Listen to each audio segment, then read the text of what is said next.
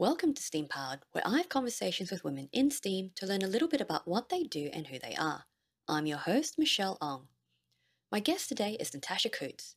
Natasha is a primatologist and conservation program manager with the Jane Goodall Institute Australia. She is currently researching habitat fragmentation and its impact on endangered chimpanzee populations, and oversees programs with the Jane Goodall Institute that both support communities and contribute to the conservation of chimpanzees. Join us as we talk about how habitats affect chimpanzee communities, developing a chimpanzee superhighway, and how empowering girls can lead to better economic, social, and ecological outcomes.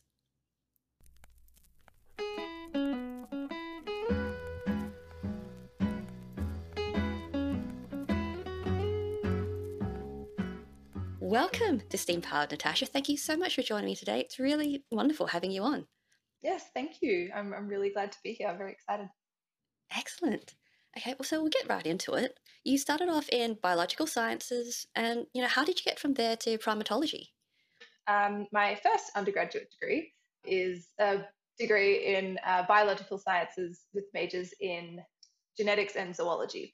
So I got into that with the intention or hope of eventually working with primates. So wanted to Ah, work with animals, always had a science brain, always innately curious about the natural world. So passionate about it, but also why is everything the way it is? So really curious to understand processes and why things happen the way they happen.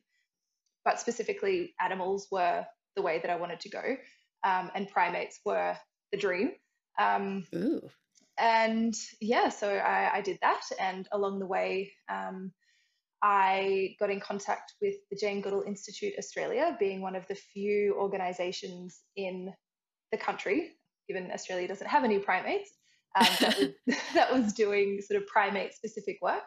yeah, And I was lucky enough to be offered a volunteer position with them, which sort of gave me a foot in the door. It wasn't doing research, but it was involved in conservation. So it sort of gave me an insight into the other side of animals and yeah. advocacy and conservation, that sort of thing, which is very complementary to the biological side of things that I was learning at university. And then I went on to do the degree in straight up science with honours in anatomy and human biology. And my Yeah. honours project was on gorillas at the Melbourne Zoo. So I was Oh, really lucky to find a supervisor in Australia who specialised in primates and specifically great apes because they were always the yeah. dream. So yeah, so that was kind of how I got there. I just worked hard, sort of looked for opportunities, and also got lucky along the way. That's very cool. So, primates from the start. What interested you in when you're wanting to work with primates from the very beginning? Short answer, they are super cool. um, Fair. I'm yes, yeah, but also the sort of questions that I'm really, really fascinated by have a lot to do with sociality and sort of cognition, higher level processes. So Yeah. yeah, I'm really interested in smart social animals. So primates fit the bill. Um, and they also live in some pretty interesting parts of the world. They have some really interesting parts of really interesting ecosystems, which I'm also really interested in. So always love being outside in nature. So working with primates made sense in that I get to be outside in these really cool environments and also um, looking into and researching topics that really fascinate me. That is very, very cool. And yeah, absolutely. Like, there's just so much to cover. I mean, you're not just researching, the biology. It's, like you said, the sociology, the psychology, and the genetics. Like, there's so many different fields that touch on just this one area that you're looking at. It's so broad. Yes. That's very, very awesome. So, from there, what sort of specific area or are you looking into at the moment? So from my honours project, because I was working with captive gorillas, it sort of incorporated effects of being in captivity, but also looking at visual monitoring within the group. So, how much are they attending to each other? Is it indicative of different social dynamics, different relationships between the gorillas, because gorillas are a little bit different than, say, chimpanzees. They don't Yeah. groom each other a lot. They're not super interactive. So it's sometimes hard to get a gauge on who's particularly bonded with whom. So we were doing this project to sort of figure out if maybe they just if by keeping an eye on each other, is that an indication of being more closely bonded than other ones? Yeah. The kinds Results of were behaviors that they have that indicate relationship that aren't as obvious as with the other species. That's cool. exactly, yeah. Then moving on to my PhD was very, very different. So the PhD that I'm working on now, that is working with chimpanzees, and that project is having a look at how a specific type of change in habitat, so habitat fragmentation, which we can unpack a little bit maybe as we Excellent. go on, Yes. but habitat fragmentation and how that can impact their gut microbiome. So essentially the whole suite of microorganisms that live within their gastrointestinal tracts, and trying to understand the mechanisms by which that could be happening. Wow. Okay. There is a lot. Very, Yeah, definitely heaps yes, to unpack very broad. there. Yeah. But Yeah. yeah, very interesting as well because, I guess more recently people have been talking about human gut microbiomes and the way they affect us, the way that it can, lead to other conditions or the way it can help other conditions.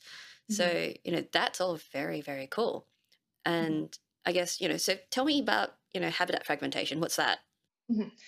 So habitat fragmentation is a specific type of habitat degradation.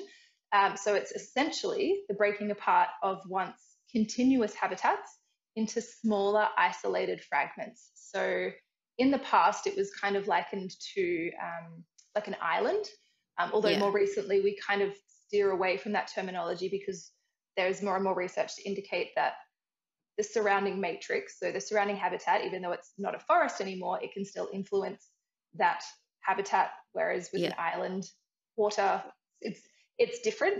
So yeah, historically we'd call it an island, but we're trying to move away from that terminology based on newer findings. Yeah, that's very cool. So is this fragmentation, I guess, natural or man-made? Like what sort of kind of effect are we getting? Yes, so fragmentation can be a natural process through a variety of natural processes. So often fire, that's a pretty obvious one. Obvious one, yeah. Yep, but there are other natural processes that can lead to fragmentation. However, the vast majority of fragmentation that we see today and sort of in recent history is anthropogenically driven. It's as a result of humans driving land use change. Yeah. Okay, so your general deforestation to be able to create land for other purposes and stuff like that. Yeah. Changing to agriculture or urbanization. Just basically changing once forested areas into a different sort of landscape. Yeah. Okay, so how does a fragmented habitat lead to a change in microbiome? That's what I'm trying to find out. So the hypothesis, or my hypothesis, is based on so a priori based on existing knowledge, we know that fragmenting a habitat can lead to decreases in overall habitat quality. So you get local species extinctions. Various plant species can no longer persist in that area. So you get changes in the dynamics within a forest, the ecological dynamics. You get decreases in abundance and diversity and all these different sort of indices that we use to measure the quality of habitat. That then impacts the animals that rely on those habitats. So specifically for my research, my hypothesis is that habitat fragmentation could potentially impact the gut microbiome of chimpanzees via a change in either their social dynamics and their diet because their habitat quality has been decreased. Okay. Yeah. My immediate thought was, to change in the kind of food supply that's available to them as a result. But the social aspect of having that change makes sense too. Yeah. So that comes from what we know about largely from the human gut microbiome. So we know that two of the major factors that shape the human gut microbiome are your social interactions. And COVID actually, I think, might help people better understand horizontal transmission of microorganisms now. So we know that we can share microorganisms, whether it be a virus or a bacteria or any other sort of microorganism. We can transmit them to each other from touching shared surfaces. Yep. From touching each other, those sorts of things. So that's what we refer to as horizontal transmission. So it's the same kind of idea, but just referring to the gut microbiome. So instead of a virus that causes a pandemic, we're just talking about a general sort of biological process, something that goes on all the time. So research from humans shows that horizontal transmission does largely contribute to your gut microbiome. So the people you live with, you tend to have more similar gut microbiomes to them, just because you're horizontally transmitting. Physical contact, shared diet, shared everything. Exactly. And because chimpanzees are so tactile, their grooming is such a big part of their society. They're always in contact with each other. Yeah. Because the habitat can affect their social dynamics, it may affect the amount of time they're spending together. It might affect the amount of time that they have to spend sort of in leisure or doing things like grooming instead of having to forage more because there's not enough food available, all those sorts of things. Yeah. So that's the idea behind the potential change via the social dynamics. That's very cool. And so much to research. There's just so many factors involved. It is a huge project. It's essentially like 3 PhDs in one. It is. I can't imagine. Just it covers so many different areas. It really does. I guess because you're, touching on so many different areas in science and, sociology, like how do you narrow any of that focus because they're also interrelated? Stats. Statistics help a lot. So talking about the interrelatedness, there are some relatively high-level statistical analyses that we can use to determine if one process is influencing another. But in terms of kind of your question about narrowing it down, it's initially compartmentalization. So in the structure of my research, I've kind of compartmentalized the way that I've approached each different sort of subheading within my project. And then the last part of it is tying it all together. So it's a bit easier to tackle kind of individual sort of subtopics or themes. And then doing all the sort of the metrics and indices and analyses sort of within that. And then once I get to the end, which I'm not quite there yet, that's going to be the real challenge where I tie it all together. But I have been assured that there are ways and means to do it. It's going to be a lot of work. Oh yeah, definitely. So you've got, you've said that a lot of stats is involved, but how about field work? How much field work is tied into the kind of work that you do, especially when you have to do a lot of the kind of lab stat work too? So for this project, I was in the field for a bit over 2 years. Wow. So because I'm working with, initially it was just 2 different chimpanzee communities, and then towards the end, I secured a little bit of extra funding via a grant, and was able to incorporate a 3rd field site in there as well. Cool. But because I was working with different communities, I had to split my time. Which meant that I had to be out in the field for quite an extended period to make sure that I got a sufficient amount of data to answer the questions I wanted to answer. Wow, that's pretty involved. Yeah. Cool. So just, backtracking a bit, because of the habitat fragmentation, are there usually multiple communities of the chimpanzees within the fragments, or do they tend to get separated as well as a result? It depends on the size of the fragment. So in the fragments that I was working in, there's only one community in each of the 2. So the initial fragment that I was working in, that's only 4 square kilometers. So that's quite small. Yeah, a lot of chimpanzee communities have home ranges up to 40 or 50 square kilometers. So for example, the other community that I was working with, which kind of acted as my control group, in the continuous forest, their home range is conservatively estimated to be at least 40 square kilometers.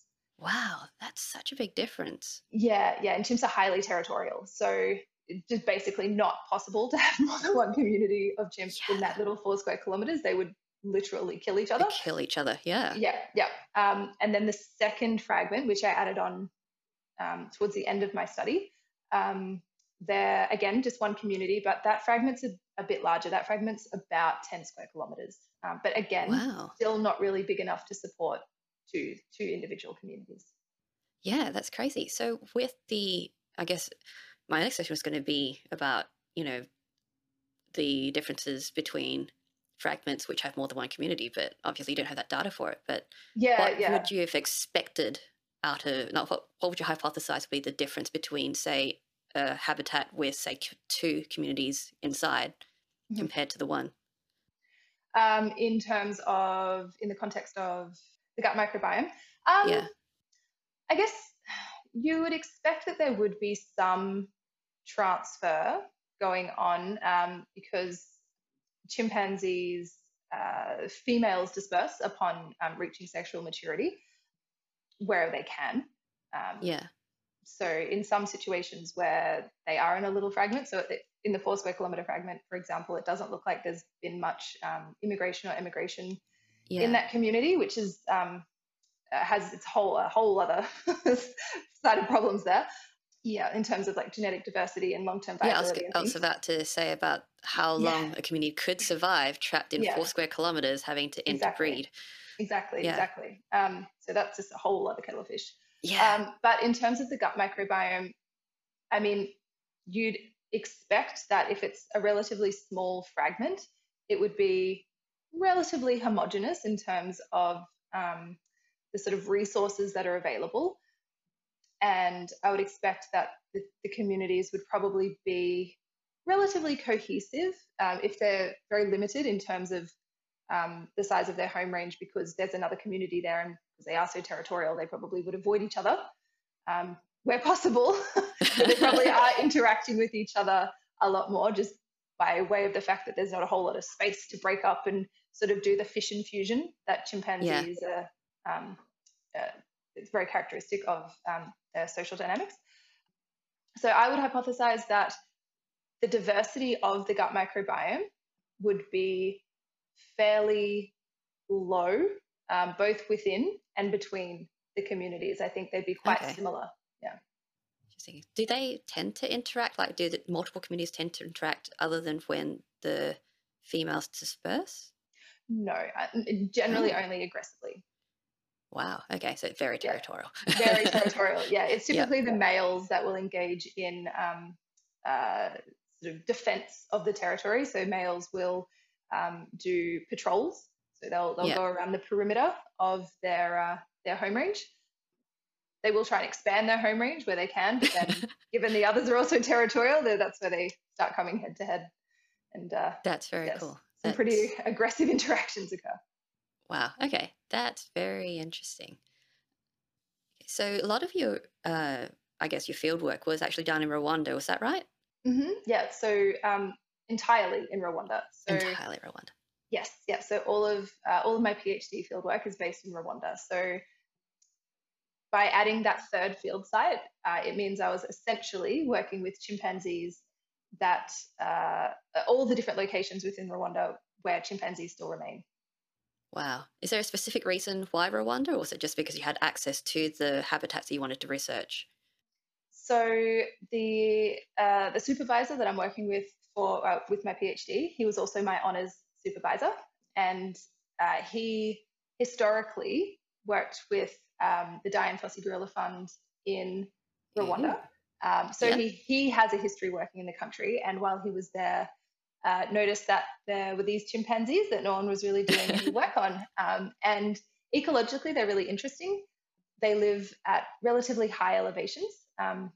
Fun fact, the chimps that I worked with, it's actually the highest known elevation for chimps across their entire range in Africa. Oh, Um, wow.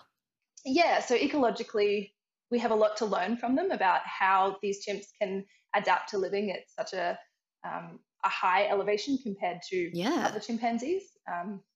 Yeah, so for that reason, he was really interested in getting some more sort of longer term research set up there.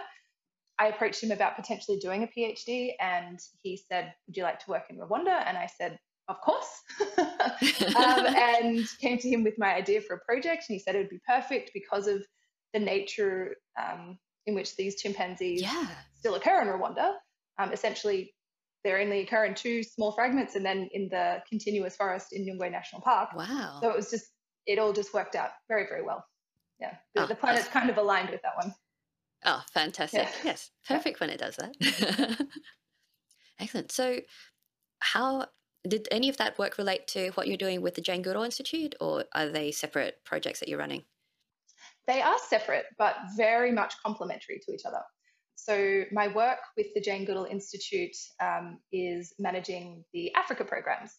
Um, so, uh, the Jane Goodall Institute Australia, we are historically we've been a fairly small chapter, although we've gone through a relatively large period of growth in the last few years. So, I'd say we're now sort of sitting, we'd be a mid sized chapter compared to our global colleagues. Yep. As we are an international organization. And so we don't have a large portfolio of work that we support in Africa, but currently we are supporting projects in Uganda, Tanzania, Republic of Congo, and we have previously supported work in Democratic Republic of Congo. So my role as Africa Programs Manager is to manage and oversee and be the liaison with our offices in the countries that are operating the projects that we're supporting. So we sort of do fundraising and things in Australia to support the work over there.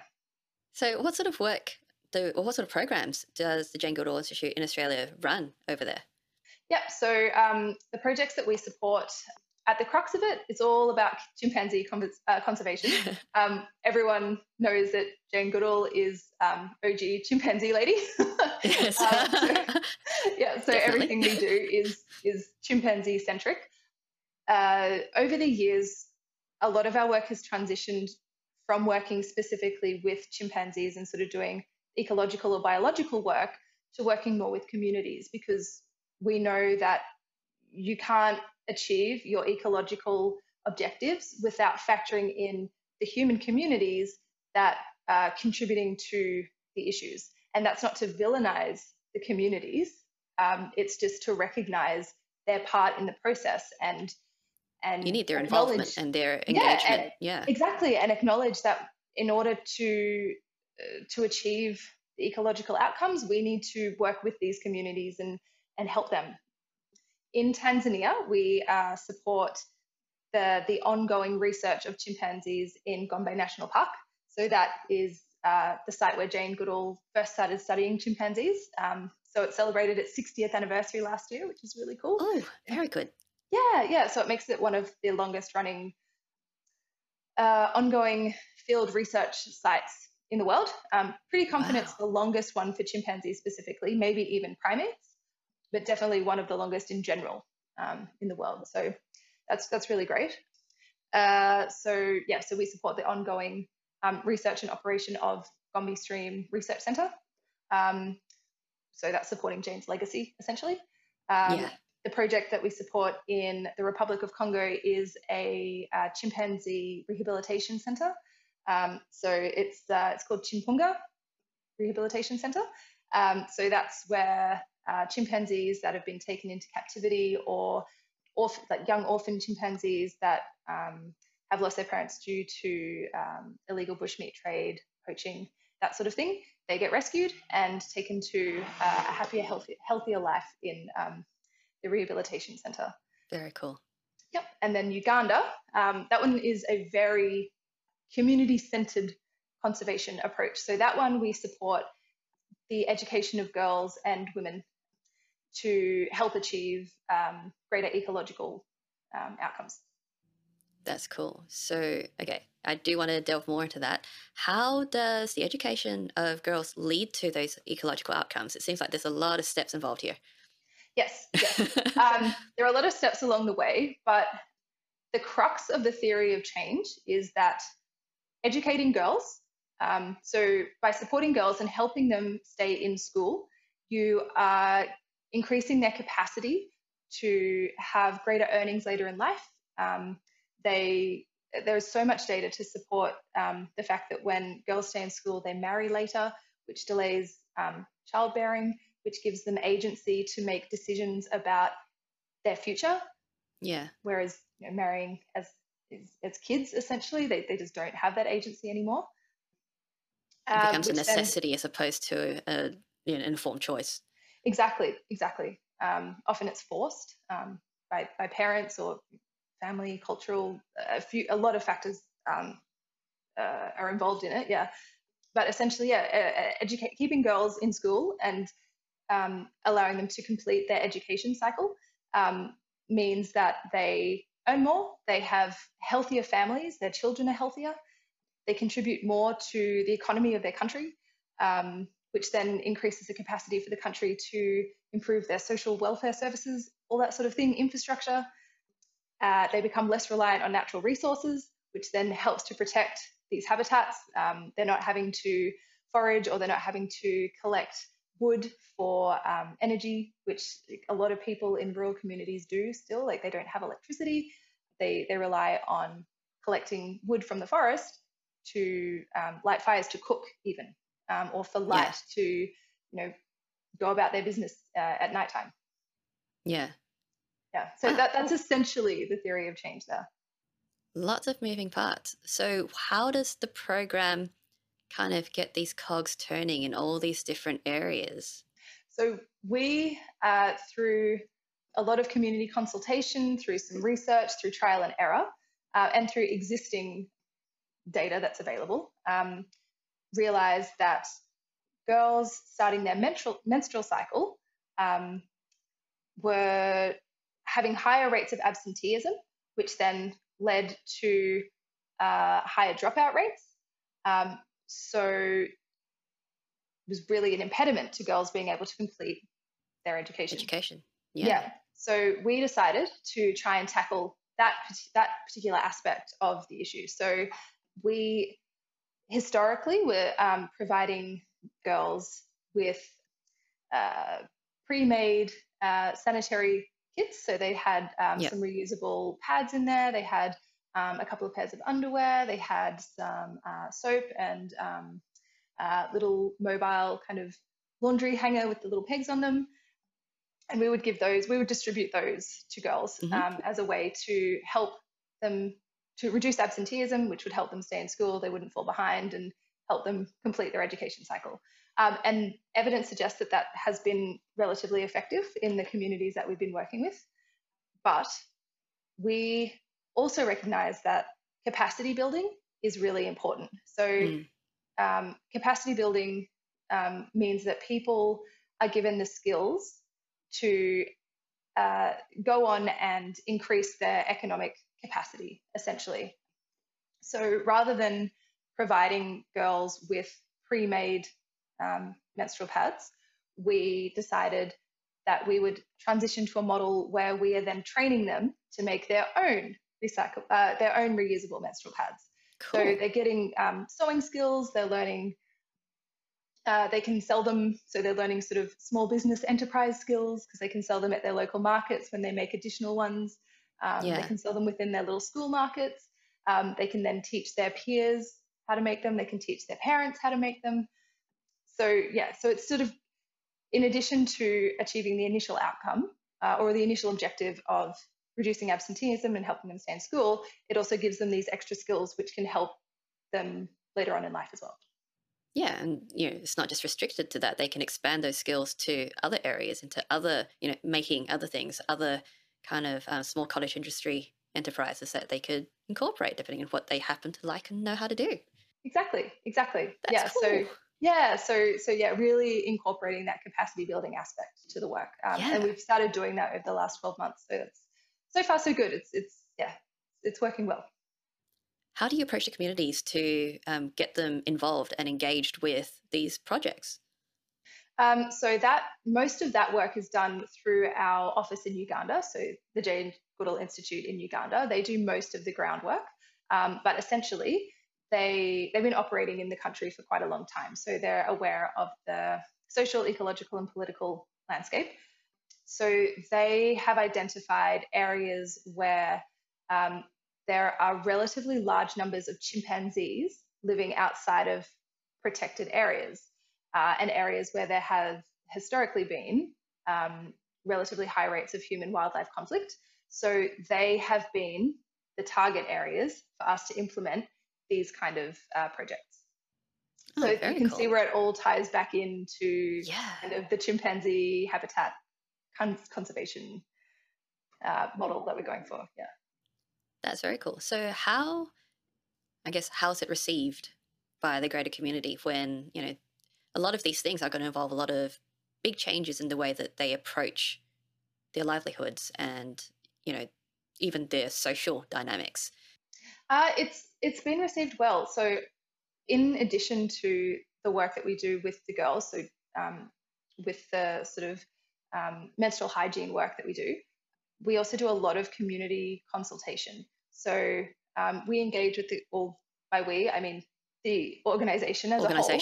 Yeah. Yeah. So the Jane Goodall Institute Uganda regularly holds community meetings and engages the community in surveys and gets their feedback. And they tell us what they need and what they want from us. And then we do what we can to support that. That's awesome. Yeah, That's so they're very, very very, cool. very much involved in the process. That's amazing. Yeah. Yeah. And in terms of sort of evaluating the effectiveness, the most recent evaluation we did at one of these community meetings, we saw, I can't remember the figure off the top of my head, but I think it was about a 15 to 20% increase in fathers supporting their daughters to stay in school. Wow. So culturally, they would prioritize their boys. Yes.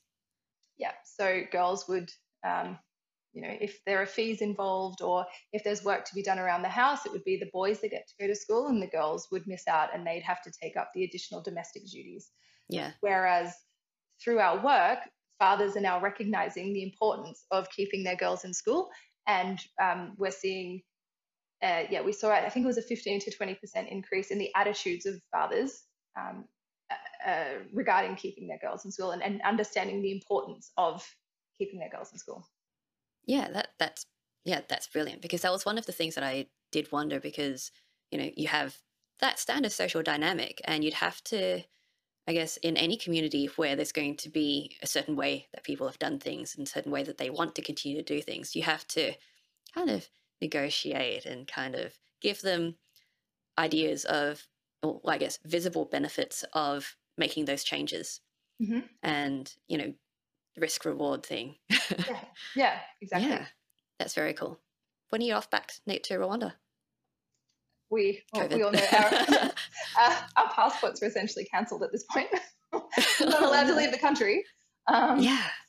Did you get back in before all the closures, or was that just serendipitously, my field work wrapped up just before all the COVID craziness hit. So I got back to Australia like February, mid-Feb. Ooh, just short, yeah. Yeah, and so within a few weeks, it all just, everything by the time, I just sort of started to feel a bit normal again after living in East Africa for 2 years and sort of like being back in a Western city and trying to readjust to that, and things would just starting to feel normal, and then boom, COVID happened. It was just this whole other level of craziness. Oh, that's nuts. Yeah. So I guess it's just stat work now, I guess, while you're stuck here. Yeah. So just finishing up the PhD, and then also in the midst of trying to get a project off the ground through work, actually. But I'll be sort of PI leading the research, looking at designing a corridor between the chimpanzees in Gombe National Park through to the border with Burundi. So essentially, so kind of incorporates what I do with chimps and fragments. Yeah. So even though the Gombe chimps aren't considered a fragment, they're essentially isolated. There are 3 communities in that landscape. So again, long-term viability, not great. So we're looking at developing this corridor to connect them with chimpanzee communities mainly in Burundi. So in that 14-kilometer span, there are some remnant forests, and there is evidence of some chimpanzees still persisting in there. The full extent, we're not sure. So yeah, in addition to sort of linking up the where we know there are larger communities, there are still some chimps in there as well. So sort of linking them all up together, and that's cool. Yeah, also reviving habitats and all those sorts of things as well. Nice. How do you create a corridor? So that's what we are in the process of doing. So there's a lot of modeling. There's a lot of design work that's involved in that. So lots of GIS, lots of sort of spatial analysis.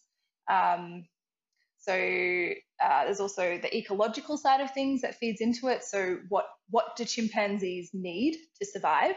So obviously they've got a baseline because there are still some in there, but what is optimally, what needs to be in there? What plants do we need to be growing in that area to support a thriving chimpanzee population?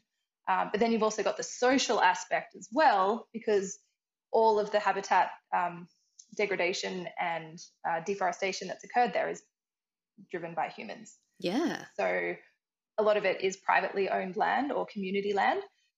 It's working with those communities and trying to demonstrate the benefit of creating a corridor, so reforesting that land to them. So, the ecosystem services is a huge one. We know that, it's going to help with carbon sequestration. It's going to help with water quality, erosion, nutrient cycling, all that sort of thing. So these are all direct benefits that they can derive from the establishment of a corridor there. Yeah. There's also potential for ecotourism if we can get some thriving chimpanzee communities in that area. But there's potential also economic benefits. So like the RED program, where you get credits for carbon. It's possible that they could potentially get some income from that as well. There are just a lot of potential benefits for the community. It's just communicating those benefits to them and educating them. A lot of them, they're in marginalized areas. They don't have access to schools. They don't have access to healthcare. They don't understand the value of that land and the value to have it, the value to restoring it to a natural habitat, as opposed to having it as sort of degraded farmland or whatever. And some of it's not even used as farmland anymore. So that's the project that we're currently working on now, which will hopefully be a direct transition if we can align everything correctly and get the funding and everything for it. So from the PhD straight into that one. That's amazing. That's such a cool project. Yeah. So that ties into the Gombe work that we support. So it's sort of an extension of supporting the work in Gombe through the Jane Goodall Institute. That's awesome. Yeah. Little chimp superhighway. It's cool. Yeah, exactly. Love it. I should put that in the proposal. The funders. Definitely. It's like you can immediately see it. It's like, this is the transit way just for the chimps. It's great. Yeah, but then potentially all these other species as well. Like we're hoping it will become a thriving ecosystem, because chimpanzees, they're forest architects. They're essentially, their niche within an ecosystem is a seed disperser. And particularly for these large seeded tree species, chimps are the primary disperser of those seeds. So they are essentially helping in the regeneration of these forests. And through that, we can use the chimps as umbrella species to then increase the ecological quality of these habitats. So benefit to, other monkeys and other mammals and invertebrates and all the other things that are part of that ecosystem. That's very, very cool. Yeah. So many parts again. Yeah. Cool. I guess, we can move on to some of those extra questions that I have mentioned. Okay, so what hobby or interest do you have that is most unrelated to your field of work?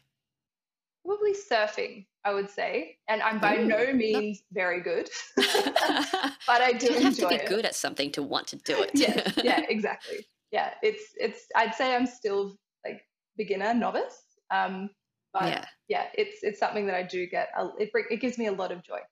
that's awesome. So, what got you into surfing? Always been a beach baby. Um, always lived by the coast. Um, Even though my work and my general interest is um, Not like very close to terrestrial. surf. Yeah, yeah, like forests and terrestrial animals and that sort of thing. But yeah, the ocean has always been very close to my heart. It's been a big part of my life for a long time. I've always lived very close to the ocean and had a really great appreciation for it. Um, yeah, and there's just something about surfing that there's just something about that one out of 100 times where you manage to catch a wave, that feeling that you get when you're on it. It's just there's nothing like it. It's incredible. Oh, that's amazing. Very Yeah. meditative. Yes, yeah, it is. It is. Oh, that's very cool. Been doing that much, I guess. So, yeah, coming to the end of summer, so you would have had a few opportunities. Yeah, yeah. I've been out as much as I can. Awesome. And which childhood book holds the strongest memory for you? It's a little bit of an obscure one, but it's called the. It's a picture book, so it's from when I was quite young. But it's the Imaginary Menagerie. So it's Ooh, yeah, it was a little a child who, when they go to bed at night, they imagine that their house is full of all these crazy, wonderful, some real, some mythical creatures. And I think it just really I read it every other night, and I think it just wow. really highlights that even from a young age, I was all about the animals. Oh, definitely. Yeah. That's very awesome. Okay, and finally, what advice would you give someone who would like to do what you do? Well, who would like to do what you do, and what advice should they ignore? If you want to do it, do it. Even if the world is telling you that you can't for whatever reason, because you're a girl, because you come from a certain socioeconomic background, because you've had certain circumstances happen to you in life, because you've only achieved such and such academically, doesn't matter. If you want to do it, if you are that passionate about something, there are ways and means you can make it happen. And I'm living proof of that. I did not have a background that was conducive to doing any of what I do, but yet I'm still here and I'm still doing it. And I'm literally living my dream. So just ignore the naysayers and persist. May take you a That's few amazing. goes, but yeah, just keep going at it. If that's your dream, you can do it. That's cool. So, what about your background did you feel didn't make you kind of qualify for that kind of, I guess, research and area that you wanted to pursue? Less than ideal childhood circumstances, drug and alcohol abuse, domestic abuse, financial issues, lots and lots of things that are not conducive to a happy and healthy childhood, um, which then resulted in me not doing particularly well in high school. I didn't even finish high school, to be honest. I went off and went into the workforce, did some TAFE courses, sort of just completely left any sort of research or academic kind of pursuits. And then I got to be in my early 20s and sort of took a step back and reevaluated my life and thought, well, this isn't the life that I envisioned for myself. This isn't my passion. This isn't what I want to do. Took a bit of time to really have a think about what I wanted to do and why I wanted to do it and what I needed to do to get there, and then just Yeah. started taking the steps to do it. So I enrolled in uni as a mature age or adult student, even though I was sort of early mid 20s, so not that old, but still older than No, it still straight from counts as high school. Like mature age. yeah, exactly. Without having finished high school, so I had Yeah. to do the stat test and do all these other sort of admission requirements that are different than if you're just going straight out of high school. So yeah, I had to jump through a few hoops, but it was something I really wanted to do. So I persisted and I made it happen. So my route into academia is definitely the path less traveled, Yeah. but it is a path that is a viable option. Yeah, Yes, it's not as definitely. easy. It's not as easy as it could be, but I still got here. Yeah, that's amazing. Like it's brilliant that you just, you set your mind to it. You put in all the hard work to make it happen, and Mhm. you're doing what you've wanted to do. Yeah, exactly. It took me longer to get here than maybe it otherwise could have if circumstances had kind of been favorable. But still here. Doesn't, I guess it's the journey, right? Yeah, exactly. And that's the Yeah, whole yeah, point. yeah, exactly. Yeah. Yeah, so many people have these sorts of journeys, and it's amazing. And I understand completely that when you've lived through it, trying to come through and understand your position. Yeah, But, yeah. Because there's so it's much, really important. yeah, there's so much stigma attached to it. And I think the world almost imparts that shame onto us and makes us think that it's our fault for the circumstances that we're kind of born into, and things that are completely out of our control. But then you get to a certain age and you realize that's not true. Yeah. um, this is just, this is the hand I was dealt. Um, And and it's what you do I, with it. yeah, and I have the capacity to choose what I want to do with my life, and I'm not going to let that past dictate the future. Yeah, exactly. And yeah, that's the perfect lesson advice for everybody, because everyone's coming from this different position. And, they're going to be a lot of common stories, a lot of unique kind of turns that all these people have and everyone will experience. But it doesn't dictate where we're going to go and what we're going to be. Exactly. We're fed this narrative that it's this straight line trajectory, and that Yeah. if you deviate from the set path, then that's it. You're done. Like your life is over. But it's Yeah. really not the case at all. A lot of the times, those deviations fill your life with all these different experiences that add so much value to the things that you end up doing eventually. Yes. And it adds more diversity to whatever it is you're applying yourself to, because, Exactly. if everyone came from the same background, you'd all have the same groupthink. And, Exactly. that's where the problems are, right? That this is why we're in the positions that we are today. This is why all the issues that are coming out now are the way they are, because everyone's coming from this homogenized way of thinking. Hmm. Yeah, and I mean, science is driven by diversity. Science is advanced through novel ideas and innovation, and the only way you get that is through diverse perspectives, diverse lived experiences. So, yeah, Yeah, definitely. It's, people, we take that for granted, I think, a lot. we really do. Okay.